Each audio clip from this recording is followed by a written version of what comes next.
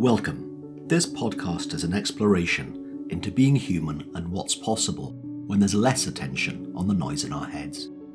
Warning. While listening to this broadcast, you may experience moments of deep peace, sighs of relief, personal insights, or long stretches of dead air. Do not be afraid. This is normal. Under the Noise with Wyn Morgan and Kate Roberts. Welcome to Under the Noise. I'm Kate Roberts. I'm here with my co-host, Wyn Morgan. Hi, Wyn. Hello, Kate. Hello, everyone else. And today on our show, we have Rahini Ross. Hi, Rahini. Hi. Thanks so much for having me. Thanks for being with us. We love to make our first question with guests not your typical, what have you done and all of that stuff, but we love to put it to our guests. What would you love for people to know about you right now? That is a great question. I don't really feel like there's a lot that I would love for people to know about me right now. I mean, not that there isn't anything to know, but it just feels like that there's just so much that people do have to know. And so I think there's a lot of space and room for not knowing and just allowing that to be. Love that answer. There is a lot of not knowing. I think that there's just such information overload. Maybe I'm just speaking for myself, but to not know and to have space, that just feels like a breath of fresh air.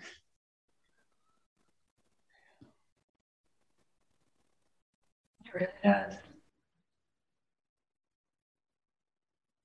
So rare and beautiful in that space, I think.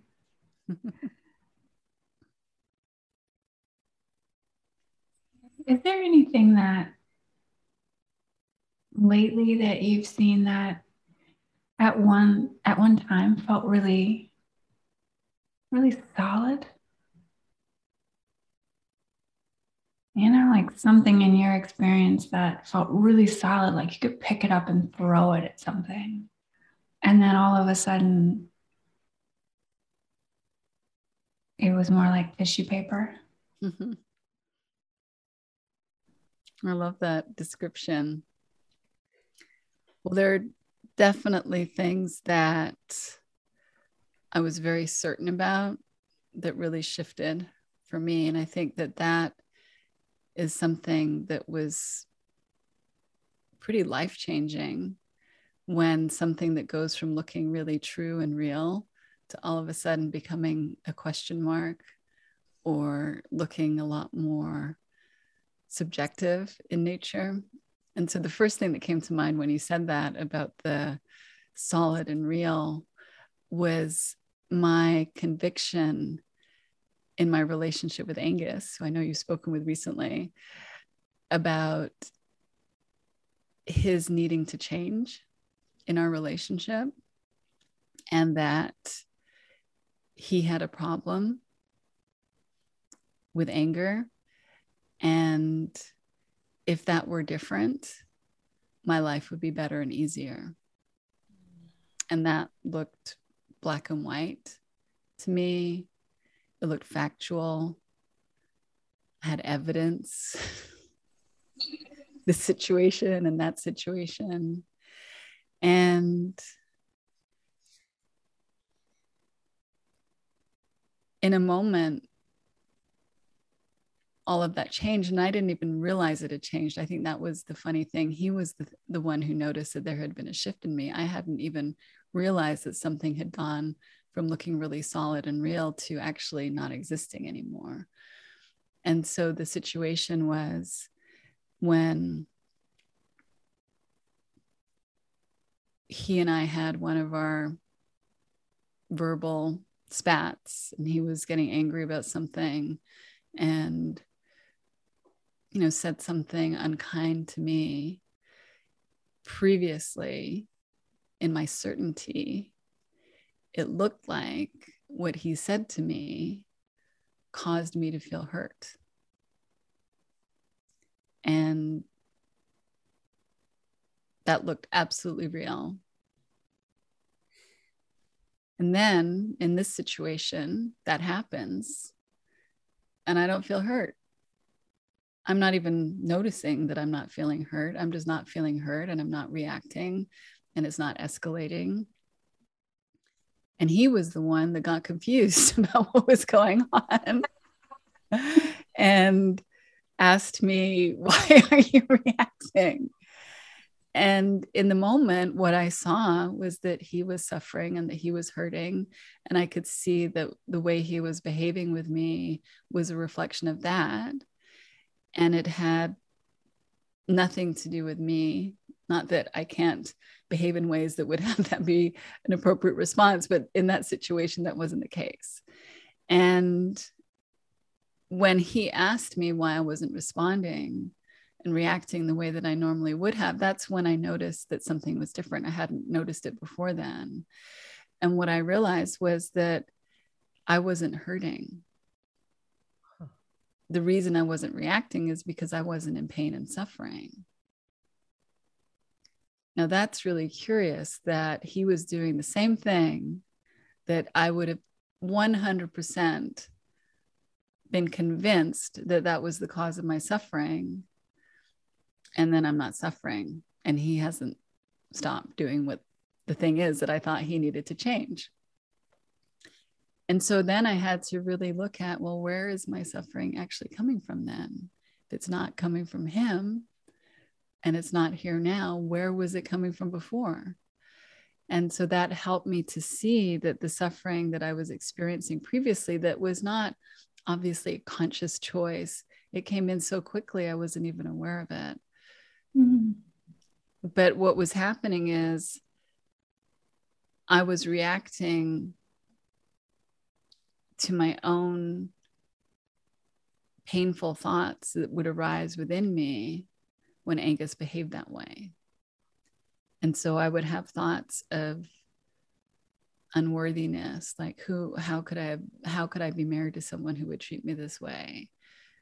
What's wrong with me that I'm in this situation? What's wrong with me that I can't stop this? I would just be flooded with whatever those thoughts are. And that was what was causing me so much pain and suffering in the moment.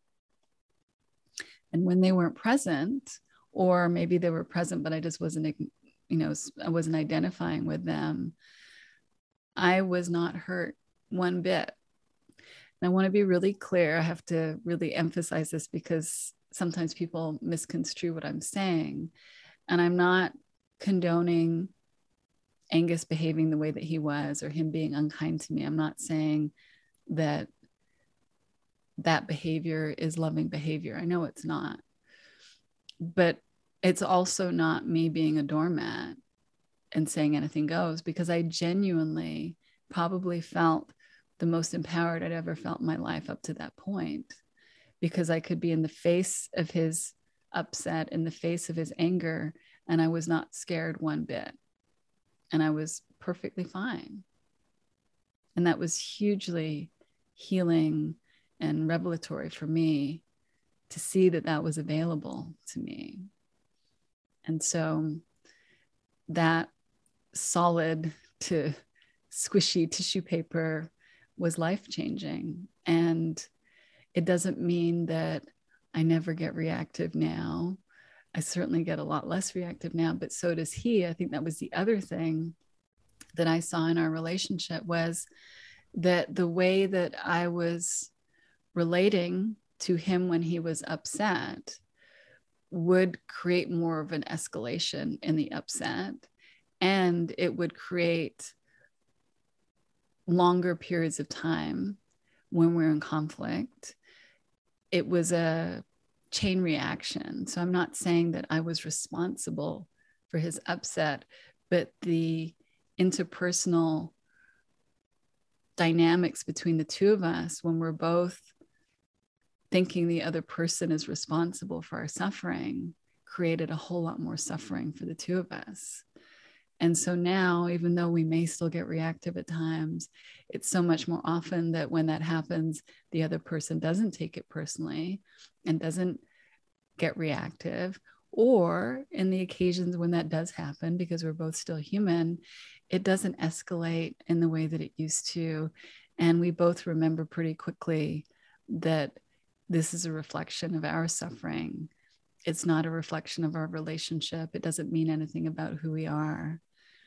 It's simply a moment of human suffering that's getting expressed, and it fizzles out pretty quickly.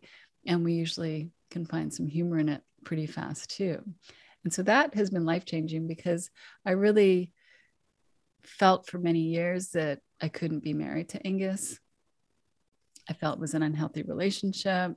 I think early on in our relationship, if our financial circumstances had been different and there was more finances available, we probably wouldn't have stayed together, because I think part of it was I couldn't figure out how to leave, because I didn't know how I would be able to support myself and our children and how that would work.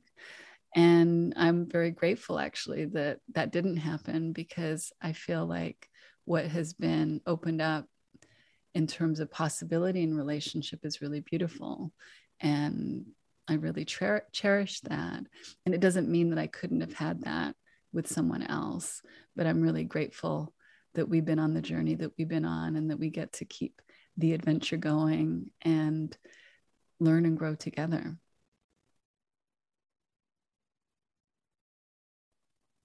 Said it wasn't a choice. Like that came from a space of truth that I'm not sure if we choose it. Mm. You know, that's always available. Mm. And sometimes, at least for me, I'm starting to see that it's not really up to me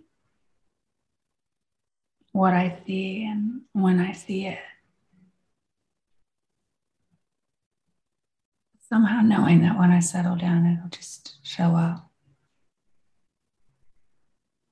in perfect timing. And it'll be enough in that moment. There's always more, but it's enough. Yeah. That really takes the pressure off, to know that it's not on us personally to change, to see something, that's unfolding from an impersonal place within us, and to let go of the illusion of our control over that, or our need to interfere in that process, I think is liberating.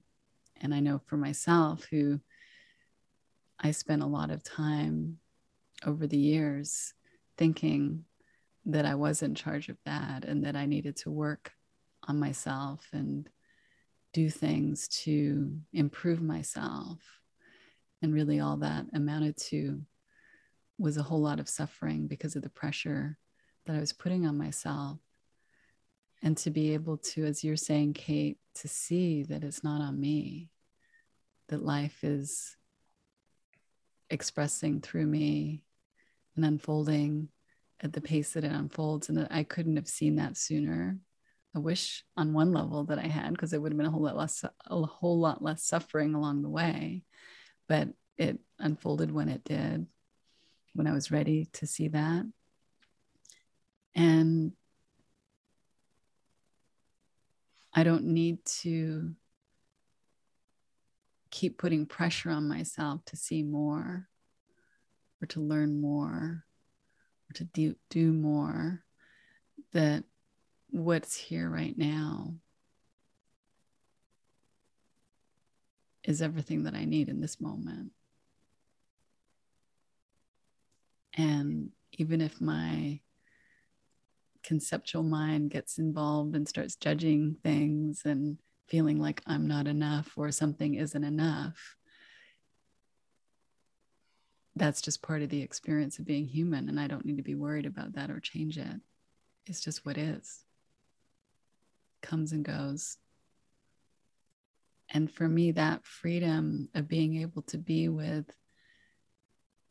experience in a lighter way without using it as a measure of defining who I am, but understanding that experience by nature changes and shifts and doesn't mean anything about who any of us are.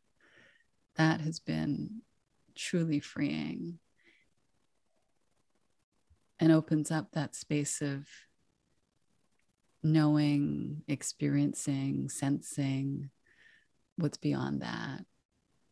Even if it's just a little whiff of that essence, that goes a long way to feeling peace of mind and to not identifying with what keeps changing in consciousness or in my personal consciousness, and recognizing that the wholeness of who we are, the breadth of that is so much greater than I will ever understand or will ever need to understand. But the feeling of something that's not just what comes and goes allows me to relax into that, and allows me to relax into experience, not have to be separate from it. I think all of the different ways I tried to handle experience, one was try to change experience. I spent a lot of time trying to get a better experience, trying to improve my experience. I thought having less suffering was how to improve my experience. And then realizing that that's not within my personal power. And in fact, the more I get involved in that, the worse I feel. And then the inclination to be like, well, I'm not my experience then. That's okay. I can separate myself out from my experience. Well, I couldn't do that either. And realizing that a resistance to experience is just as strong a magnification of it as trying to change it. And then instead, allowing myself to just relax into what is and not need to change it, not need to fight it, just let it be. That's been a whole enriching discovery of experiencing my resilience and witnessing the freedom that's available and simply letting go. But I had this conceptual idea that letting go somehow meant that I was letting go of experience. And really what I'm experiencing now, and who knows what it's going to be in the future, but what I'm experiencing now is the letting go is allowing myself to be fully open to the full range of experience and feeling the safety in that without needing to change any aspect of it. Even if I'm afraid of my experience, not even needing to change that, just letting go into what is on that level has been the entry point to feeling something deeper than just the experience that comes and goes. And so I think that's been a curious discovery that I didn't even realize I was discovering. Again, like Angus, like, what's happened to you?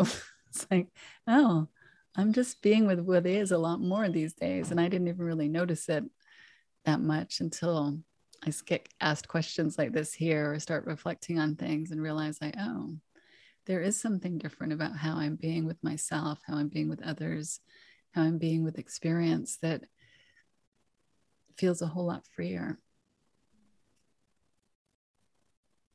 Difficult to know what to say after that.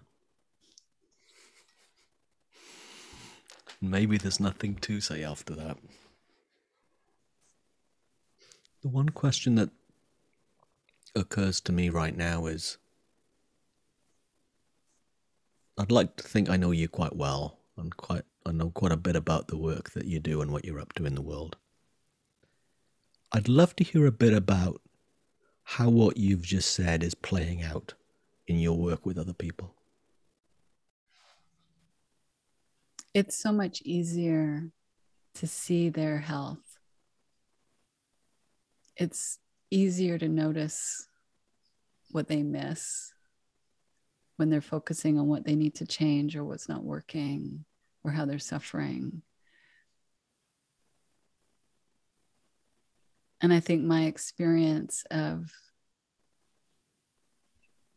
knowing the pain of resistance, knowing the pain of trying to change experience, is helpful for pointing others to what's really available, which is looking in a completely different direction than what they often think the problem is. And so instead, it's an invitation to look at how to be with what is, exactly as it is, and to be on the exploration of what does it feel like to open to that fully, and what do they experience in the wisdom that emerges for them as they lean into that. And it's not necessarily an invitation that people want to take right away. They might really feel strongly that that isn't the direction to look in, and that it's not possible to look in that direction without things changing. And so it's an opportunity to support them with listening to what they do really know inside of themselves, and to recognize the difference between their conditioned thinking and the identification with automatic thoughts that they might not even know they're identifying with because it just feels so normal. And to recognize that there is a deeper knowing that every single one of us has within ourselves that is not absent, but is often not listened to. And that when there's the space to listen to that deeper place within, then they get to hear it in their words, in their language, through their feelings, what the invitation is. And they might speak to it differently than how I might speak to it. But ultimately, it's pointing to the same place. And that when we hear that call within ourselves and allow ourselves to say yes to that invitation, it doesn't matter what the timing is. It doesn't matter whether we feel like we're taking a baby step or we're diving off the cliff. It's unfolding. And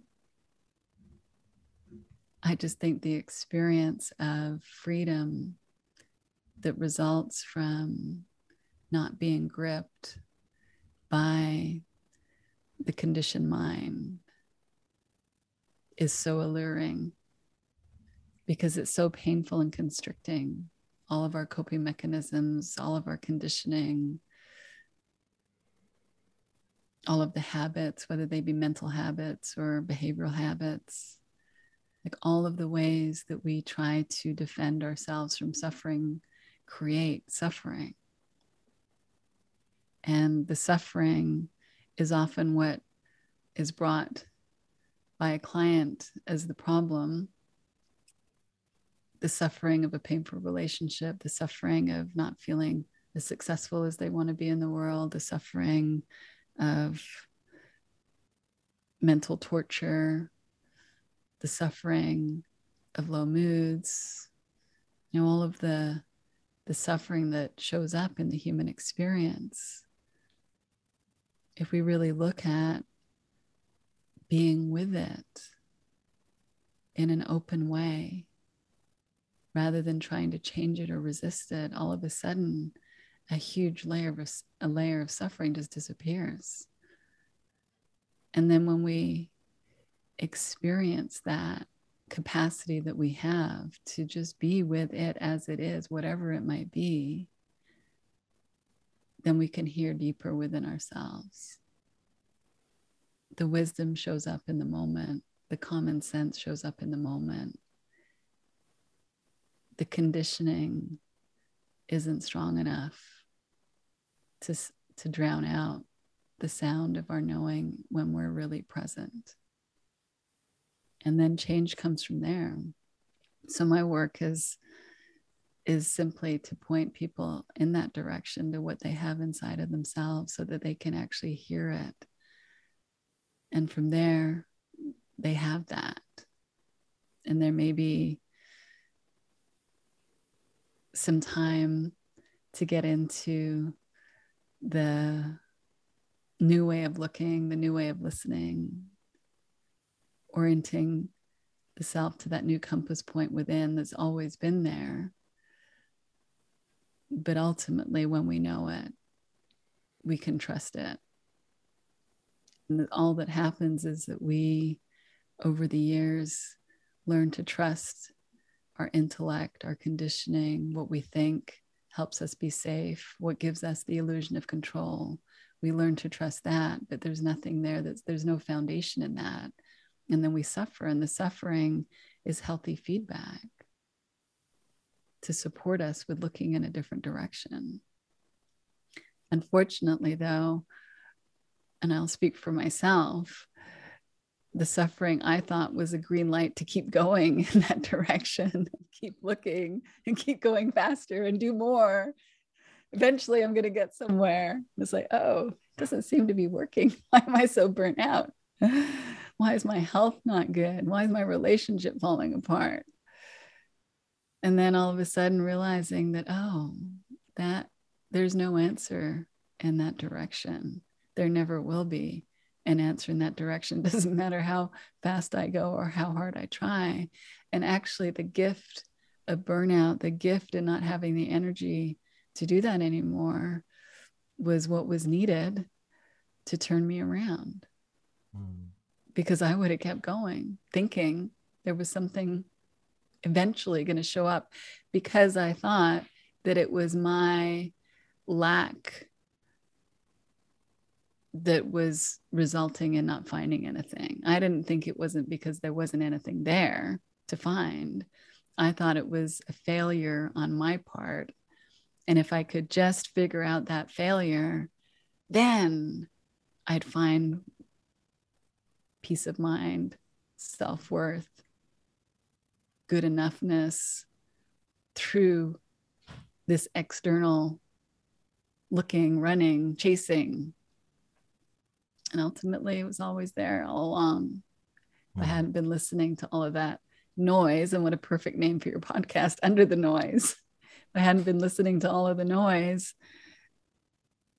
then I would have been able to see that. But like Kate said, the timing is what the timing is. And that was all, I think, the perfect unfolding for me of discovering that there's more than just the noise.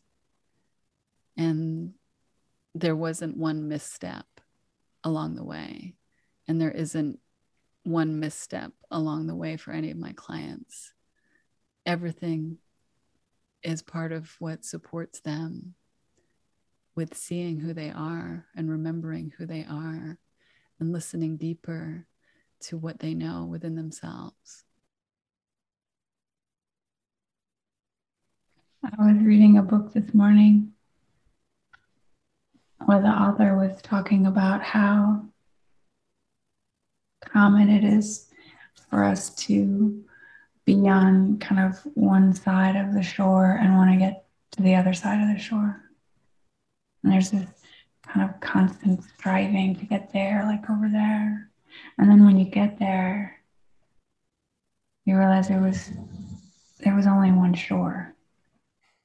Like you were always on the right shore. Mm-hmm. Always supported. Always with everything we need. But I think to what you're saying is that when all that noise falls away, there's only one shore. Mm-hmm. Yeah. That's a beautiful metaphor. And I think it's even more appropriate based on the title. It's like sometimes the noise falls away, but sometimes the noise doesn't fall away. And that's okay, because that's not all of who we are. That can all be happening And we can still be aware that there's only one shore and that there's nowhere to get to. And it's just a false indicator to think that the noise means that there's somewhere to get to, because it's right here, even with all of that. And for me, that's the embracing of the human condition and the opening to the human experience, and allowing that to be the doorway into what's beyond the noise, rather than resisting, trying to change, just simply having it be the invitation that allows us to experience more of who we are, that isn't just who we are. That's one tiny bit of what it means to be human. But if we resist that tiny bit, it's hard to experience what else there is to experience.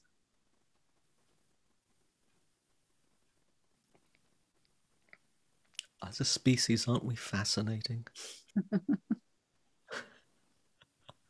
Curious. We are. Yeah, really curious that we have this very compelling illusion of another shore being better than the one I'm on, and there's only one.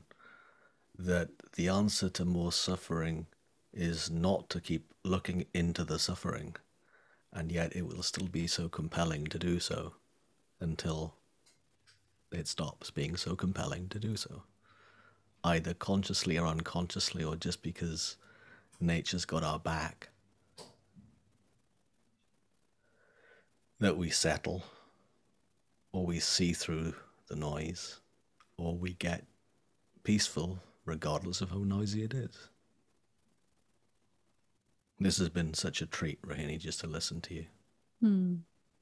Really has. And with every guest, we've got a short bio in wherever you're finding this podcast, along with contact details, etc.